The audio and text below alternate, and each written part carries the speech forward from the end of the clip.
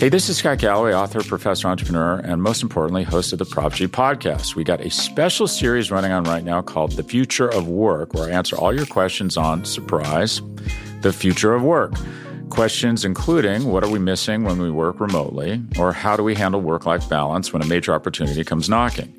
From the provocative to the technical, we're offering insights you won't want to miss. So tune in to The Future of Work, a Prop G Pod special sponsored by Canva. You can find it on the Prop G Pod wherever you get your podcasts. Hey, stay tuned, listeners. It's Wednesday evening, and I'm exhausted, as I'm sure many of you are. And I'm sitting in an office at CNN with my producer, Kat. Earlier today, we taped a whole episode with former Obama strategist David Axelrod about Tuesday's elections, which is what everyone was talking about and foremost on everyone's minds. And you'll hear that conversation in a minute, and I think it's pretty good. But that interview was taped before the news broke about the forced resignation of Attorney General Jeff Sessions. So here's a couple of very quick thoughts on that, and you'll hear more of what I have to say in a different place. But for now, as I tweeted today, I think it's a dangerous time. I think we have to be very worried about a panicked, upset, obstruction-minded president who just got, even though he doesn't use this word, shellacked in the elections. The House has changed party. The Mueller investigation proceeds apace. There's a lot of indication that other indictments are coming down. There's a lot of indication that other people close to Donald Trump may be in the crosshairs. And Donald Trump does what he always does, just like when he fired Jim Comey. Both out of anger and out of self-preservation, he takes dramatic action.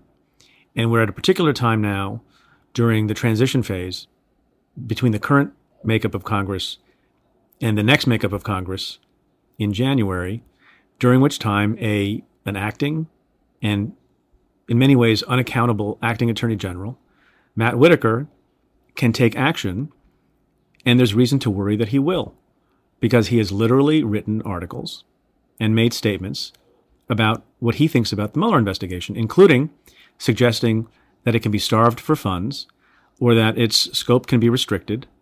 And I've got to believe that Donald Trump had some understanding of those views, maybe even interviewed him about those views, and maybe even got a promise that Whitaker would not recuse himself, even though there are calls for that are legitimate as we speak. You know, a person who has seemed to have prejudged the special counsel investigation, been critical of it, and suggested ways to undermine it or restrict it is not necessarily, optically speaking, whether it's a real conflict or not, there's certainly the appearance, it seems, is maybe not the best person to be overseeing it. So I'm worried about it. If you're worried about it, you should be. Congress is not yet in a place where I think they might pass good legislation of the type that Chrissy Todd Whitman and I have proposed through our task force, because the new Congress has not yet taken their seats. Look, so buckle up. I don't know what will happen to Rod Rosenstein. I don't know what will happen to other figures who are important, but clearly something has begun, and it began very quickly after the election. Needless to say, there's a lot more to discuss about this subject, which brings me to an announcement, the timing of which is kind of fortuitous. So it turns out we're kicking off a new membership service called Cafe Insider that will bring you more content from Cafe and me throughout the week. The Cafe Insider will include a new weekly ad-free podcast, a newsletter, text alerts, conference calls, and more. And we're starting that pretty soon. In fact, later today, we'll be sharing a taste of the Cafe Insider podcast. On that new weekly show, I'll be joined by Ann Milgram, the former Attorney General of New Jersey, and a regular on Stay Tuned, for an unfiltered conversation where we will break down the headlines and take stock of what's happening. And so, as luck would have it, given the events of the last 24 hours, the first episode of Cafe Insider is all about the Sessions resignation, or firing, depending on your perspective, his successor, Matthew Whitaker, and the implications for the Mueller probe. To listen to that other podcast, go to cafe.com/Preet and enter your email. Later today, you'll receive a special link to listen to the episode of me and Ann talking about Jeff Sessions. Again, that's cafe.com/Preet, Preet. Enter your email and you'll receive early access to the first episode of the Cafe Insider podcast. And now here's our regular episode of Stay Tuned. From Cafe, welcome to Stay Tuned. I'm Preet Bharara. these people were high character people, and that's why they got as far as they got. They were really preaching a gospel of community and not playing the game of divide and conquer. That's David Axelrod. He was the chief strategist for Barack Obama's presidential campaigns. He's now the director of the Institute of Politics at the University of Chicago, the host of an excellent podcast called The Axe Files, and a senior political commentator at CNN. I speak with him about the only thing on anyone's mind this week, Tuesday's elections, and what Democratic control of the House means for the next 2 years. That's coming up. Stay tuned. Hey, listeners. We have 2 more shows coming up in our fall tour. I'll be in Los Angeles with Kumail Nanjiani on November 29th, but first, we're headed to Washington, D.C. for a show with Chuck Todd on November 15th. That show's at the Lincoln Theater, right next to the original Ben's Chili Bowl. It's going to be a great night. There are limited tickets left, so please visit cafe.com/tour and get your tickets now. That's cafe.com/TOUR. Support for our live show is brought to you by the new Showtime documentary series, Enemies: The President, Justice, and the FBI. See you in D.C. Hey, folks, so we're taping this at our usual time, Wednesday about lunchtime. And like many of you, I'm extremely exhausted. I'm very tired. I didn't get a lot of sleep last night. But I had a couple of thoughts to share about the election before we get to the interview today. You know, I know that there are some people who are disappointed in some of the races. I have disappointments too, and I have other races that I'm happy about. But overall, as I said on Twitter this morning, I'm not disappointed. I'm elated because there's now a check on this presidency. And I think that's very important for both Democrats and Republicans, for both conservatives and liberals. I think it's extremely important, and I think we should be happy about that and not let that get drowned out by particular races that you thought would go a different way.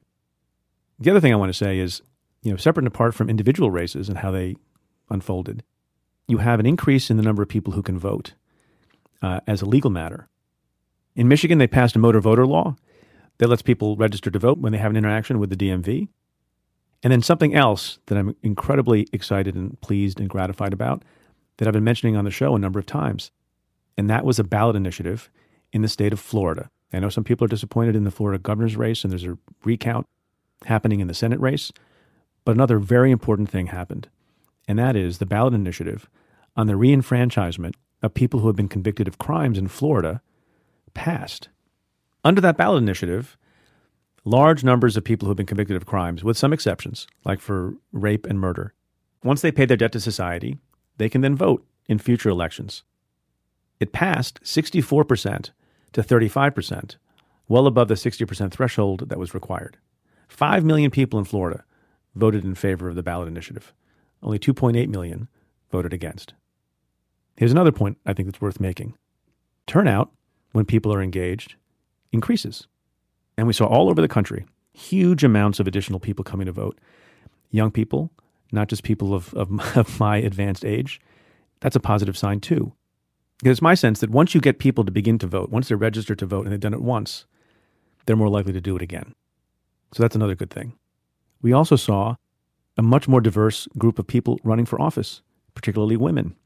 There are all sorts of folks who may not have been, you know, the most famous candidate running, didn't get all the attention and oxygen on the cable news networks, but all over the country at the federal level and also the state level, more women ran, more people of color ran, and a lot of them won.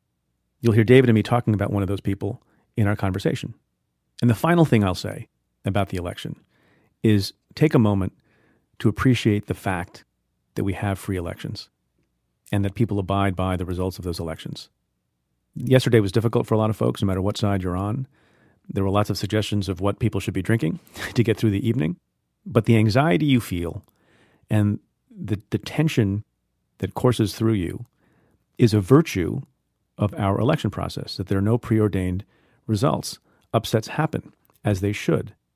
And I'll summarize that point with something Gary Kasparov tends to say before and after every election, former guest on the show, who tweeted in the last day the following: "Win or lose, treasure the spectacle and power of truly unpredictable elections, America.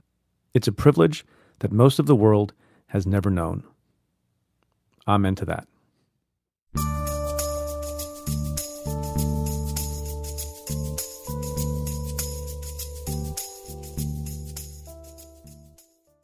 Stay Tuned with Preet is supported by The New Yorker magazine.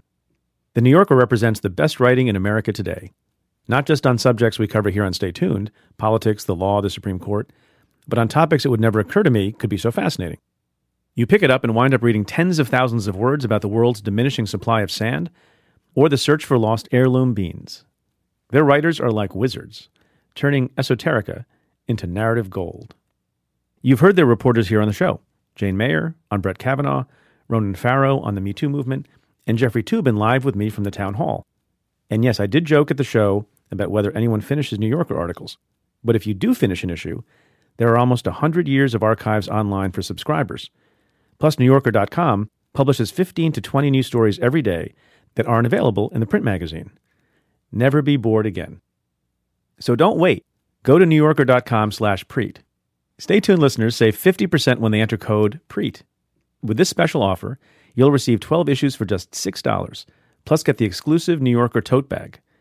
You can choose between print, digital, or a combo, print and digital subscription. Subscribe to The New Yorker and read something that means something. That's 12 issues for $6 and a free tote bag when you go to NewYorker.com/Preet. Stay Tuned is supported by WordPress. WordPress powers more than 30% of all websites, from your favorite local shops to the world's biggest companies. When you build your website and your business on WordPress.com, you join a global, high-traffic network of organizations and entrepreneurs. With WordPress, you can claim your own corner of the web with a new custom domain name, or use one that you already own. Create a site that fits you with beautiful templates and customizable themes. No design experience needed, lucky for me. It's easy to import and export content to and from your WordPress site, and WordPress offers a range of e-commerce options to promote and sell, from an easy-to-use payment button to a full-fledged online store, like maybe a clever button, maybe a snappy slogan on a t-shirt. I read your tweets, and I know you all have some deeply held beliefs you might want to share. Go for it with WordPress. WordPress makes it easy to reach a global market. Built-in SEO makes your site search-friendly and ready for the world. You can get your website up and running for just $4 a month. The time to grow your business is now. Build your website today and get 15% off any new plan purchase at WordPress.com/Preet. That's WordPress.com/Preet for 15% off your brand new website. WordPress.com/Preet. David Axelrod, thank you so much for being with us. I'm so happy to be here on an eventful Wednesday. Yes. So how much sleep did you get? Very little. And you know why? Because I'm a junkie for this, and all my life, Election Day was the biggest day of the year. And so once I got off the air at 1 a.m., I went back and, keep refreshing all the election results sites and waiting to see what's happening on the West Coast and watching I probably hit the hay about 5 in the morning. 5 in the morning. So you're tired, but are you sick and tired? No. You know what? One of the things that I woke up thinking was that we had done a terrible disservice to the really, really inspiring candidates who won yesterday. And there really are. All over the country. There's a young woman in the western suburbs of Chicago, really ex-urban and rural Chicago, a district that's 95% white probably. Young African-American woman named Lauren Underwood, who worked on healthcare issues in the Obama administration, has a pre-existing condition, was so outraged by the effort to undo the ACA that she ran for Congress against a long-term incumbent. No one ever thought that guy would lose. And she won, and there are stories like that all over the country, and they kind of got eclipsed by the Senate races, but there's a wonderful new group of people, many of whom first-time candidates who got elected yesterday. And Preet, I also think we did a disservice to Beto O'Rourke, to Andrew Gillum, to Stacey Abrams. It's been decades since anyone in Texas did as well as Beto O'Rourke. No one would have predicted that a year ago. The notion that Andrew Gillum, who nobody believed would be the nominee, would fight to a near draw in Florida, where, by the way, every one of the last few governor's races have gone to the Republican by just about the same margin. Right. And then Stacey Abrams in Georgia, a black woman in Georgia running a really, really close race. You know, these are inspiring people who are not done. No, not by a long shot. I mean, I guess you're getting to a point that I mentioned on Twitter this morning, and we're taping this, I should mention to folks, on Wednesday about lunchtime, that even though there was remarkable success all over and stories that are inspirational, and the House was taken back by the Democrats, there's this sort of lingering bad feeling. And so some people, seem more disappointed than elated. I'm elated for the same reasons that you're saying one should be.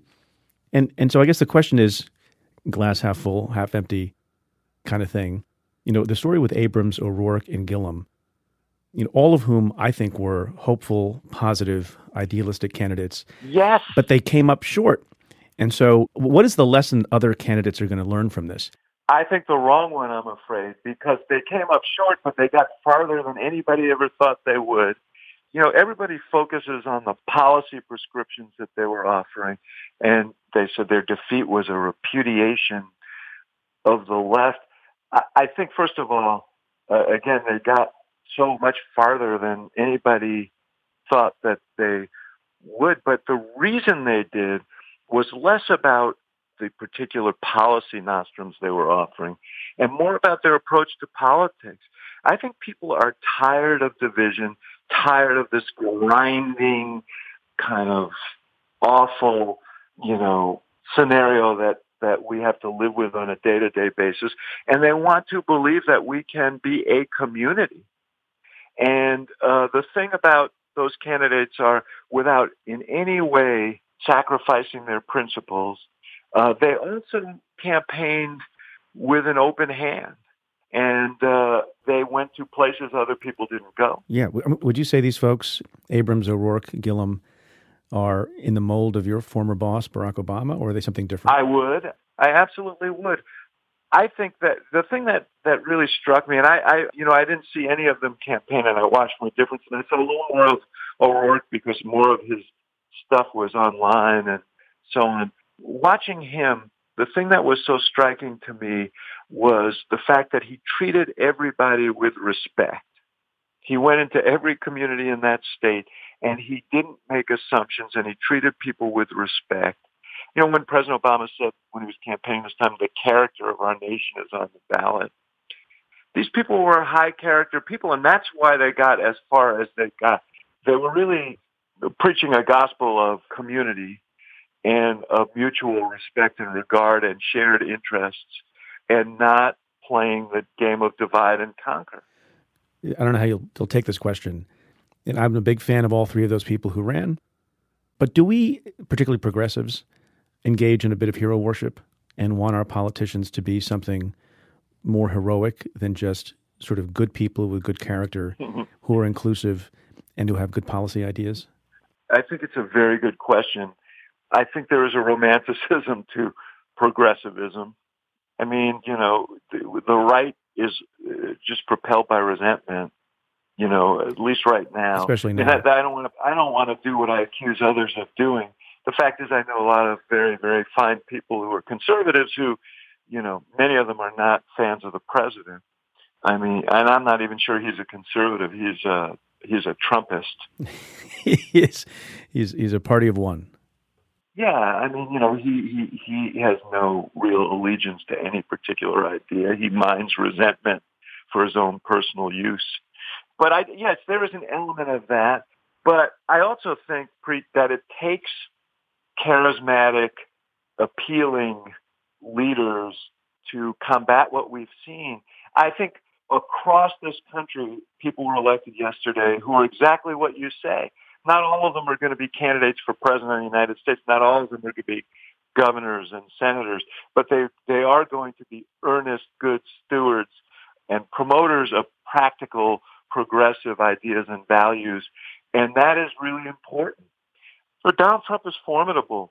He gets treated by some of our friends as a kind of, buffoon. Yeah, no, people infantilize him and they underestimate him every day.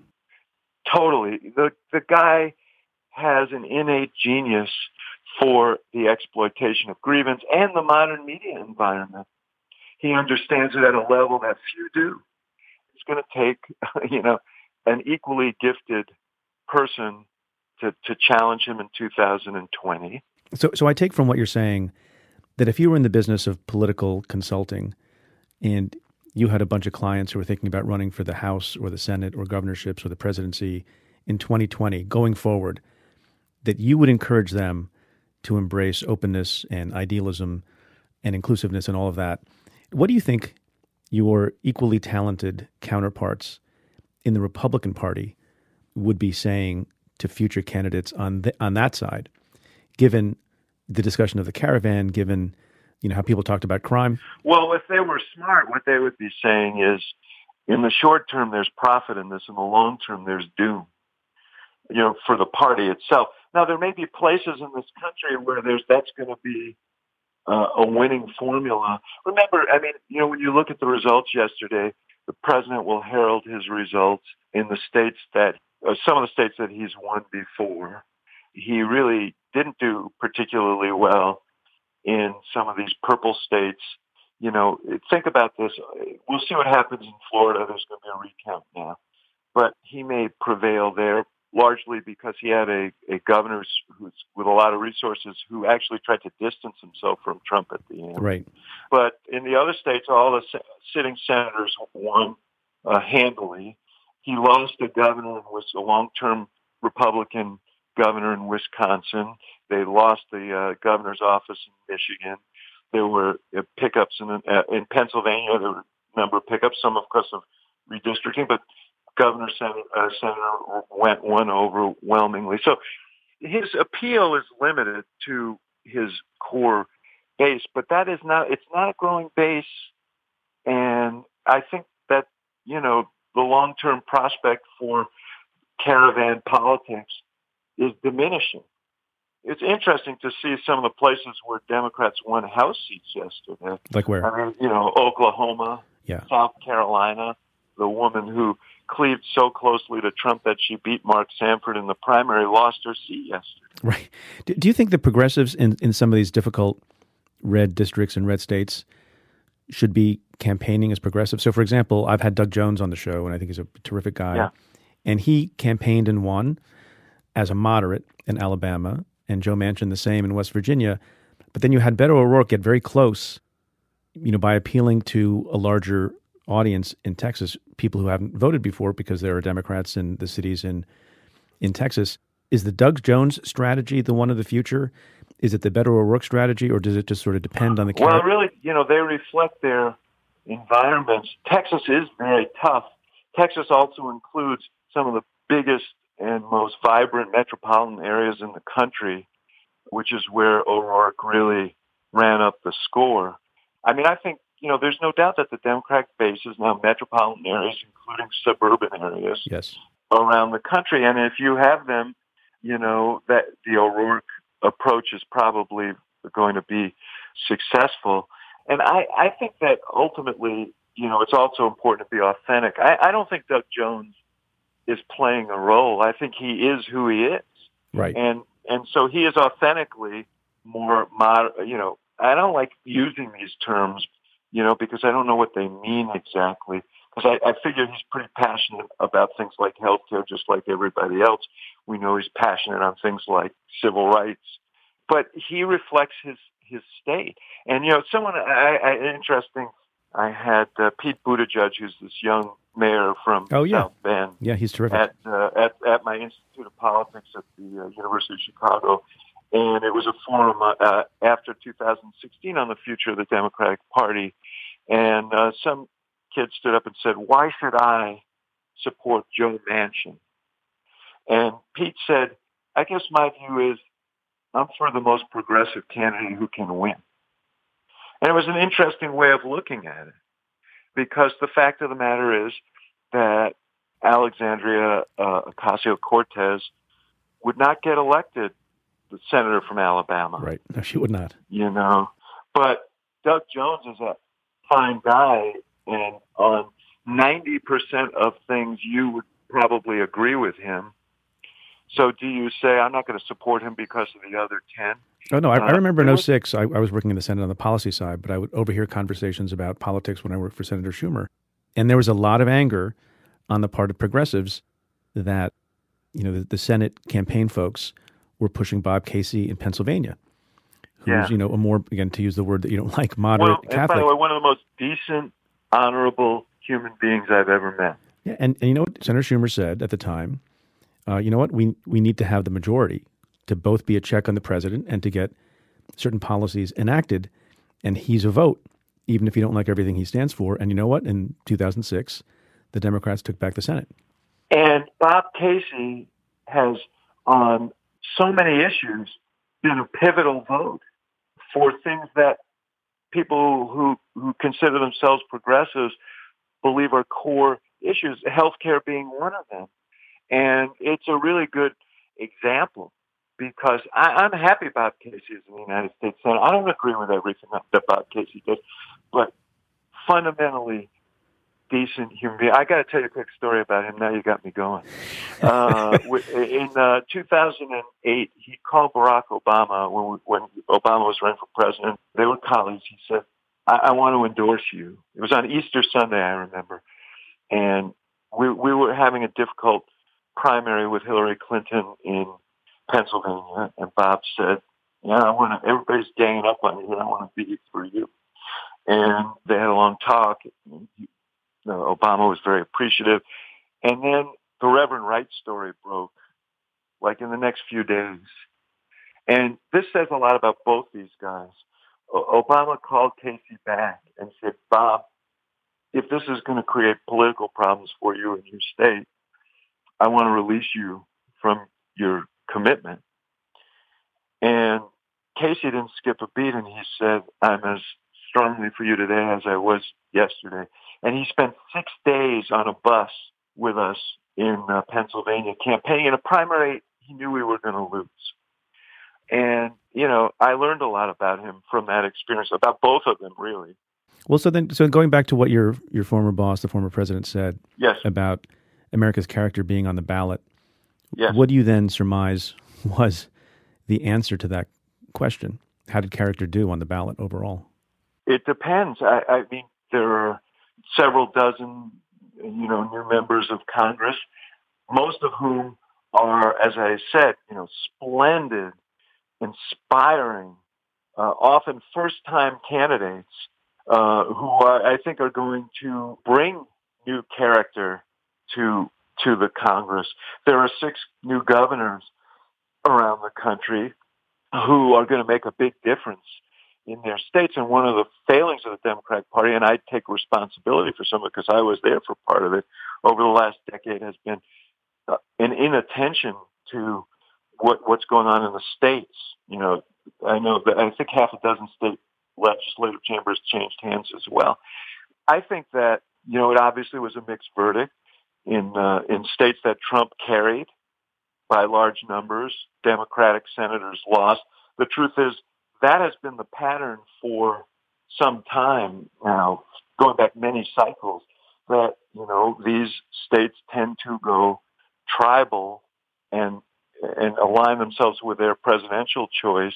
So, clinically, you would have said, if Donald Trump carries a state by 20 points, probably that person's not going to get reelected to the Senate, and that's what happened. Right.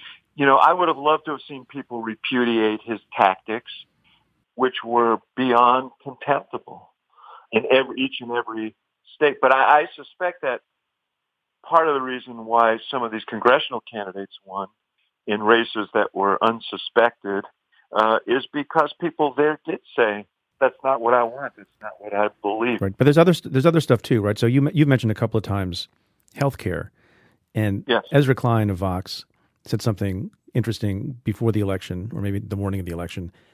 He said, Obama in part lost the House in 2010 because of Obamacare, and wouldn't it be strange if Democrats won back the House in 2018 because of Obamacare? Do you think that's what happened? Yes, I do. I think healthcare was the single biggest issue that people cited in exit polls for their vote. Democrats overwhelmingly won those voters. And beyond that, there were 3 states, red states, I think Utah, Nebraska, and Idaho, where people voted to expand Medicaid under the Affordable Care Act, Right. even as Republicans were winning. I actually think John McCain saved them from a larger disaster when he turned his thumb down on the repeal of the Affordable Care Act. So I think health care was a big issue, and I think Democrats would be wise to continue to make that a centerpiece, and not just for electoral purposes, but because the country demands it. Let's talk about the future a little bit and what all this means for the next couple of years and beyond. House leadership. Should Nancy Pelosi become the speaker again? It's a complicated question for me because I worked with her, and I saw her. There wouldn't be an Affordable Care Act without Nancy Pelosi. You know, we wouldn't have expanded Pell Grants without Nancy Pelosi. There's so many things that would not have happened, but for the fact that she was there, and she is a brilliant tactician within those 4 walls and strategist. I mean, she is as good a legislative leader as I've seen within those 4 walls, but out, you know, she bears the scars of a couple of decades of prominence and battle. She's been made a negative icon. And, you know, the fact that so many candidates chose to renounce her as part of their candidacies speaks to her as a liability in terms of the outward-facing portion of the job. The other thing is there is a generational issue here. You've got all these young members coming in. You have many younger members who are there, and they look at the leadership, and the leadership is all nearing 80. Yeah, there's no opportunity for advancement. I mean, I think one of the big problems in the House and in the Senate on the Democratic side, the Republicans are a little bit better about this, is committee chairmanships are basically based on seniority. So you got to wait till you're 80 before you can lead a committee. Yeah. And do you think that should change? No, it is a real problem. And my sense of Nancy, you know, I had her on my podcast, and I asked her. Her father was, as you know, mayor of Baltimore. Her brother was mayor of Baltimore. She grew up in the ward politics of Baltimore. Right. Everybody thinks of her as this effete San Franciscan. She's a tough, canny veteran of the ward politics of Baltimore. I said, what'd you learn growing up in that household? She didn't skip a beat. She said, I learned how to count. Right. And, you know, she knows exactly where she is. My guess is that she also understands that she's going to have to make some changes if she has a chance to stay, you know, because you have a couple of probably close to 24 members who have said they absolutely won't vote for her. And that means on the floor as well.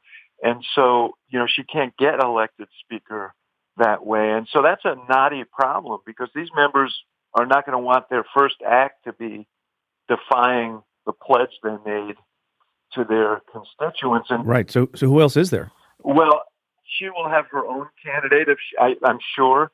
If the one thing I know about her is that she's certainly not going to cede the speakership to the people who are trying to get rid of her. And that would be completely unlike her. And I suspect she also would want a good steward. So I don't know. I mean, there was talk, for example, that if she couldn't be speaker, that she might support Adam Schiff for that job. But I mean, that's speculation. Right. And Adam Schiff has another important job, which is a good segue to my next question. You know, a guy like me, who basically used to issue subpoenas for a living and investigate people for a living, so maybe I'm overly intent on investigations and uncovering fraud, waste, and abuse and other transgressions, but I'm not in the House, and I don't have a committee chairmanship. So there's this question about investigations, and I saw Mitch McConnell already this morning, pre-prepared talking point, warn the Democrats against what he called, quote unquote, presidential harassment, which is an ironic phrase for a lot of reasons that we don't need to go into. Yes. But then I saw, you know, another very smart person who you and I both know, Ron Klain. So Ron Klain says in this piece in the Washington Post, among other things, that for the first 100 days, no subpoena should be issued, no hearing should happen, and kitchen table bread and butter issues are what Democrats should focus on, and there's plenty of time later. And there's something to be said for that. What do you think should happen? I thought there's a lot of wisdom in what Ron said. And, you know, I was asked about this last night on the air, and my reflexive reaction was it's bad to lose the House, because there is an instinct on the part of the House to play the oversight role they're supposed to play. I don't know. I think leading with a positive agenda for the constituents will appeal to the new members and to the public, and it's the right thing to do. You know, all this stuff about we're going to get the president's tax returns and all that stuff, that doesn't interest me very much.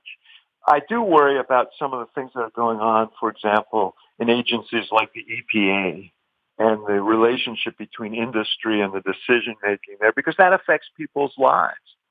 And so I guess what I'm saying is I would be prudent, I would be deliberate, I would make kitchen table issues, as Ron suggests, front and center, but I wouldn't be dogmatic about it. Let me end by asking you a couple of things. One is, politics is sort of visceral. And even though, as we said earlier in the conversation, that, maybe we put politicians too high on a pedestal, but the reverse is also sometimes true. We demonize folks. That's just natural. But is there anyone in particular who lost yesterday that especially pleased you? Want me to go first? Yeah, go ahead. Dana Rohrabacher. Well, yeah. That's an easy one. I should associate myself with that. I was kind of disappointed that Steve King escaped by 3 points in Iowa because, that would have been a wonderful message if the guy who is Trumpier than Trump on these divisive issues and invoking race and so on had lost.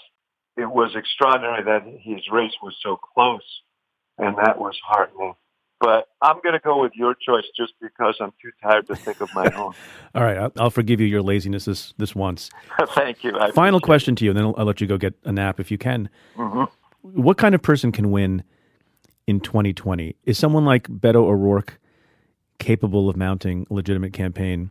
So is it going to be Beto O'Rourke? Yes, I think he is, and I think there'll be a lot of pressure on him to do so.